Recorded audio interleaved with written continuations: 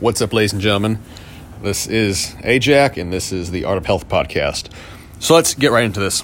Why am I making this podcast? A new trailer came out today for The Batman with Robert Pattinson as Batman. And I watched this trailer, and it looked like hot fucking garbage juice. Just fucking awful. Fucking god-awful. A fucking abortion of a film. But this is not a podcast about me just complaining, but let's actually analyze why this film is likely complete shit, and what lessons we can draw from it that we can apply to our personal lives to not live meaningless, pathetic, hideous, faggy fucking lives. And I am dead serious right now talking about this. We're gonna fucking lay down some hardcore fucking philosophy here. So, let's take a big picture perspective. Let's step back from the film. Let's not talk about Batman for a second. Let's take a big history perspective. Currently, in the Western world, we live in what you could deem an ahistorical period. Ahistorical, meaning what? Meaning that history has no meaning to us. History has no meaning to us. For the sake of simplicity, let's say you're an American. We're Americans. American history today has no real weight to your average citizen. Who the founding fathers were are not known. What they really believed in is not known. Historical events, looking at historical events that have happened in American history through the context of their time period, that has all been discarded. Our history does not mean anything to us. Instead, it is used in such a way that it is reimagined and re-envisioned and made to suit our contemporary time period. You see this in the social justice movement, where everything that ever happened basically before 2008 is racist. Every single thing. Doesn't matter what it is somehow in some way racist or oppressive or patriarchal.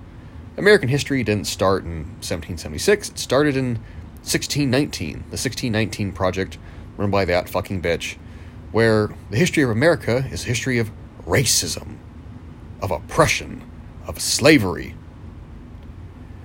And this ahistorical period that we live in, because history has no meaning, because it's not sacred, because we don't view ourselves as being a continuation of really anything but ourselves, we exist as autonomous units in an atomized society with no real cultural cohesion beyond pop culture. Because of this, you see in popular culture itself this constant reimagining, re-envisioning, remake push for tons of characters, for intellectual properties, for films, for movies. You see this push constantly made where let's take something that worked years, decades ago, and let's reimagine it for 2020 or 2019 or 2021. So you have something like the Ghostbusters movie. Ghostbusters was a phenomenal franchise back in the 80s. It had to be reimagined with women because we need to empower women. It's about empowerment and putting women into films that men were in because that's what empowerment is. And this constant reimagining that's motivated by these social justice, social re-envisionment motivations, it's inferior. It's inferior, and it produces absolute shit projects. It produces this terrible art because it's not based on anything substantial. It's based on a constant reaction to the past, viewing it through this painful, oppressive lens, and then you have to somehow make something that's in reaction and opposite to that. You saw this with the Star Wars films. So the new Star Wars films, absolute abortions of fucking movies. Failed, horrifying fucking abortions of films where both the mother and child were dead on the operating table. Just fucking travesties that should never have been made. But who made those films? Disney made those films. Who was behind those films? The creative board behind the new Star Wars films was a bunch of feminist women who wanted to recreate the Star Wars mythos using female characters, using people of color, in quotes. It had nothing to do with upholding the actual eternal traditions of heroism, of saving the world, of crafting stories using these real archetypes and understanding the narrative that accompanies them and how you make those kinds of characters, how you make that kind of story effective. It had nothing to do with any of that. It was that you had to show a girl on screen and reimagine Star Wars, and that would make it powerful, seeing a thin, wispy British chick fight guys with a lightsaber, and oh my gosh, vagina power. And it was all bullshit. All of these things are all fucking bullshit. They're, like I keep saying, they're terrible. Because they're not based on anything real. They're not based upon honoring the truth of the world. They're based on lies. They're based on lies and ugliness and ideas that are founded in pain and victimization. And where does this come from? Well, as I said, we live in an ahistorical period. Anything that's ever happened before, you can reimagine, re-envision, rewrite, re-script. You can do whatever you want with it to make it suit your particular personal agenda. So truth is relative. Like, this is where the term relativism comes from. Truth is relative.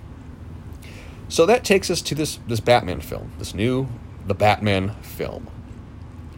Now, we saw with the Christopher Nolan franchise, real storytelling with those movies.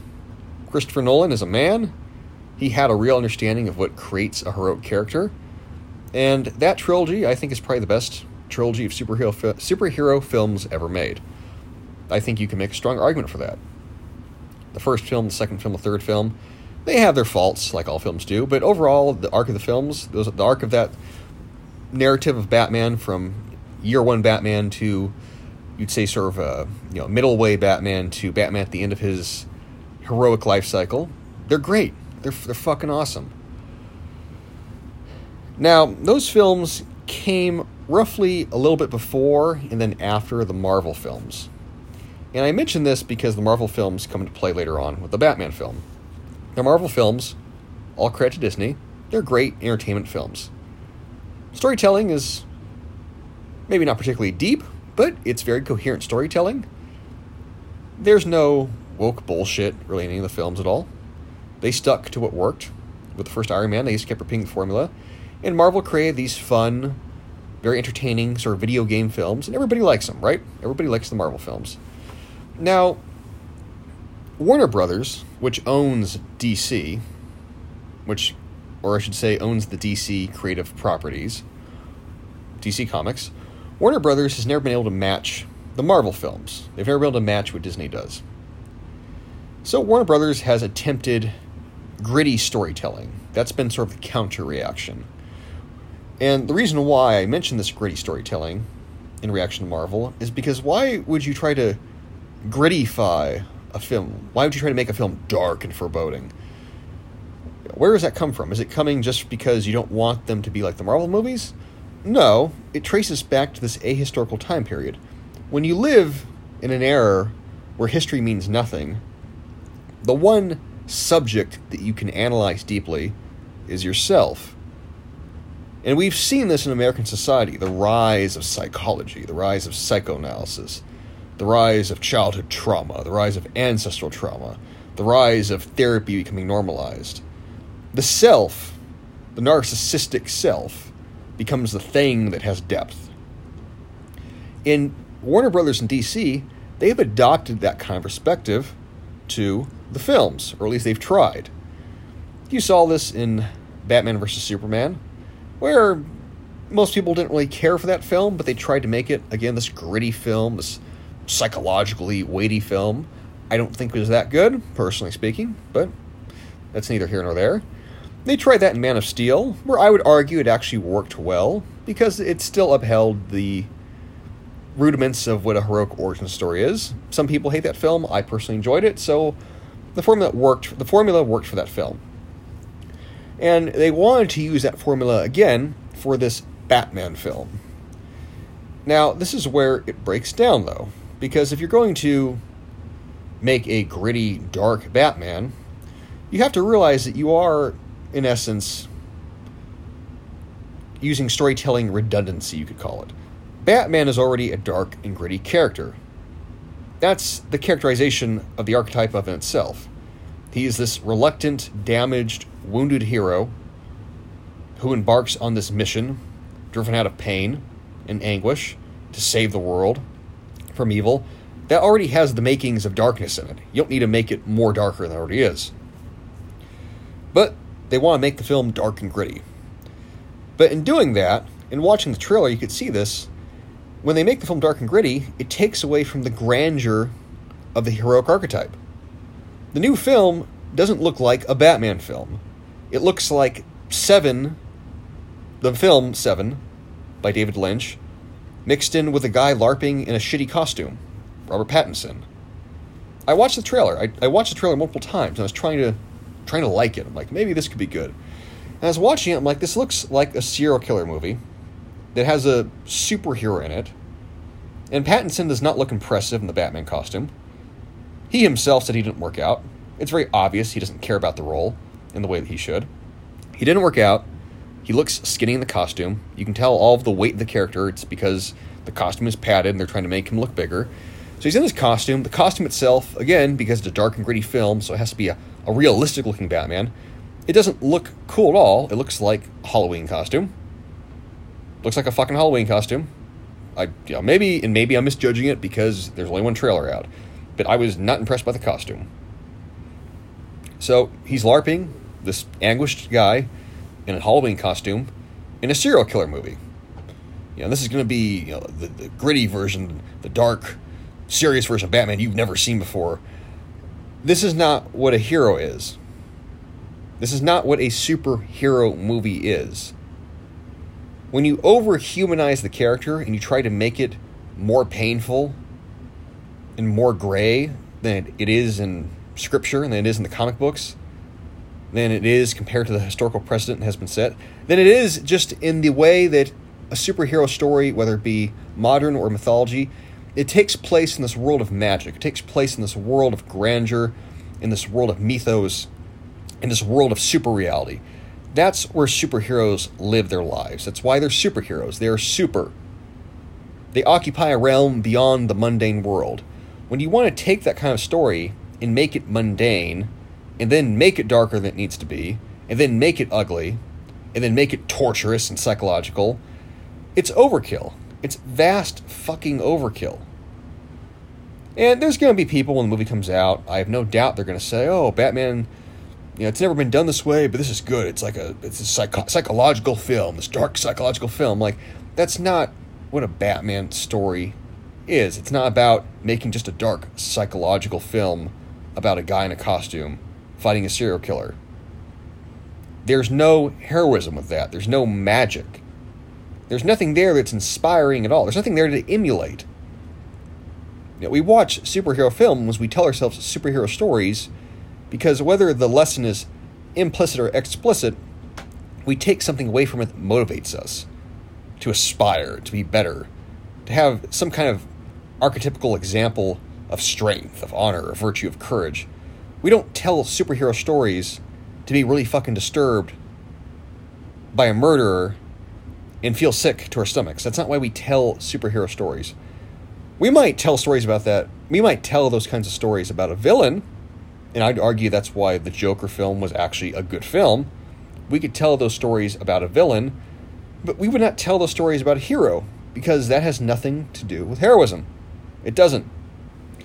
So this new film, with Robert Pattinson, looking like a fucking junkie, wearing eye makeup, in a trailer with fucking Nirvana playing, it's shit. It's gob shit. I hope it fails. And I hope everyone in it, after it fucking crashes and burns, feels bad about what the fuck they made. Now, the takeaways for you guys in your lives. I want you to recognize that even though you are one person, you come from a lineage of many thousands of people before you. You had 2 grandparents. You had 4 great-grandparents. You had 8 great-great-grandparents.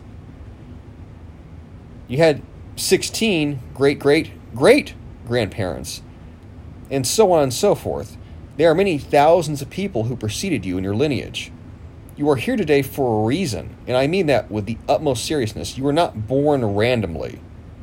You do not just exist as an atomized individual in a society that just exists because it was racist for the last 300 years, and now it's woke now. That's not why you exist.